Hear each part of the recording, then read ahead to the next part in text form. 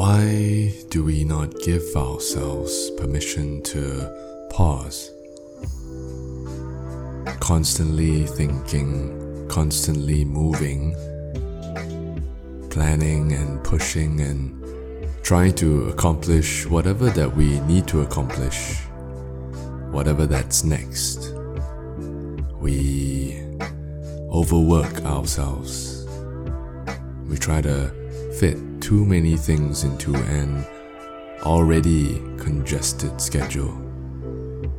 And that's nothing wrong with that. But when we don't give ourselves a moment to pause, to breathe, we start to lose track of the things that are important to us.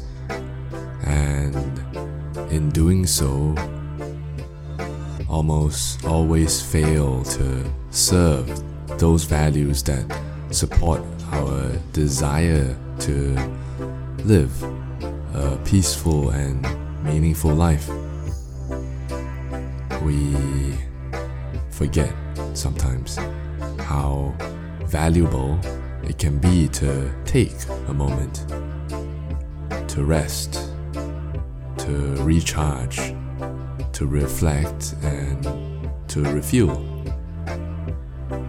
to give ourselves the permission to just stop for a minute, just to observe, to breathe, to take or to make time for the silence, to just give yourself nothing to do. What is the rush? What are we running away from and what are we running towards? And the opposites are true as well. As much as we notice the benefits of finding stillness in our daily lives, we can also notice what happens to our bodies or to our minds when we don't take that moment.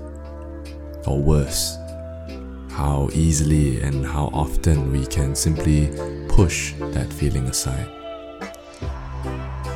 What would happen if you took a personal pause, to take a moment to cook a meal, to admire a tree, to relax, to breathe in and to breathe out? Sometimes all we need is space, a moment to tune in, to notice how we feel and how we enjoy our own company,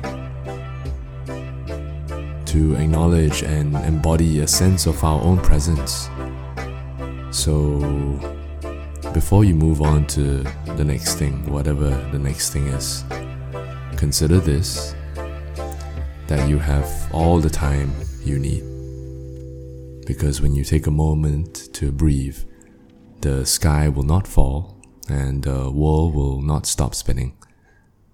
So maybe that can be your practice of stillness for today.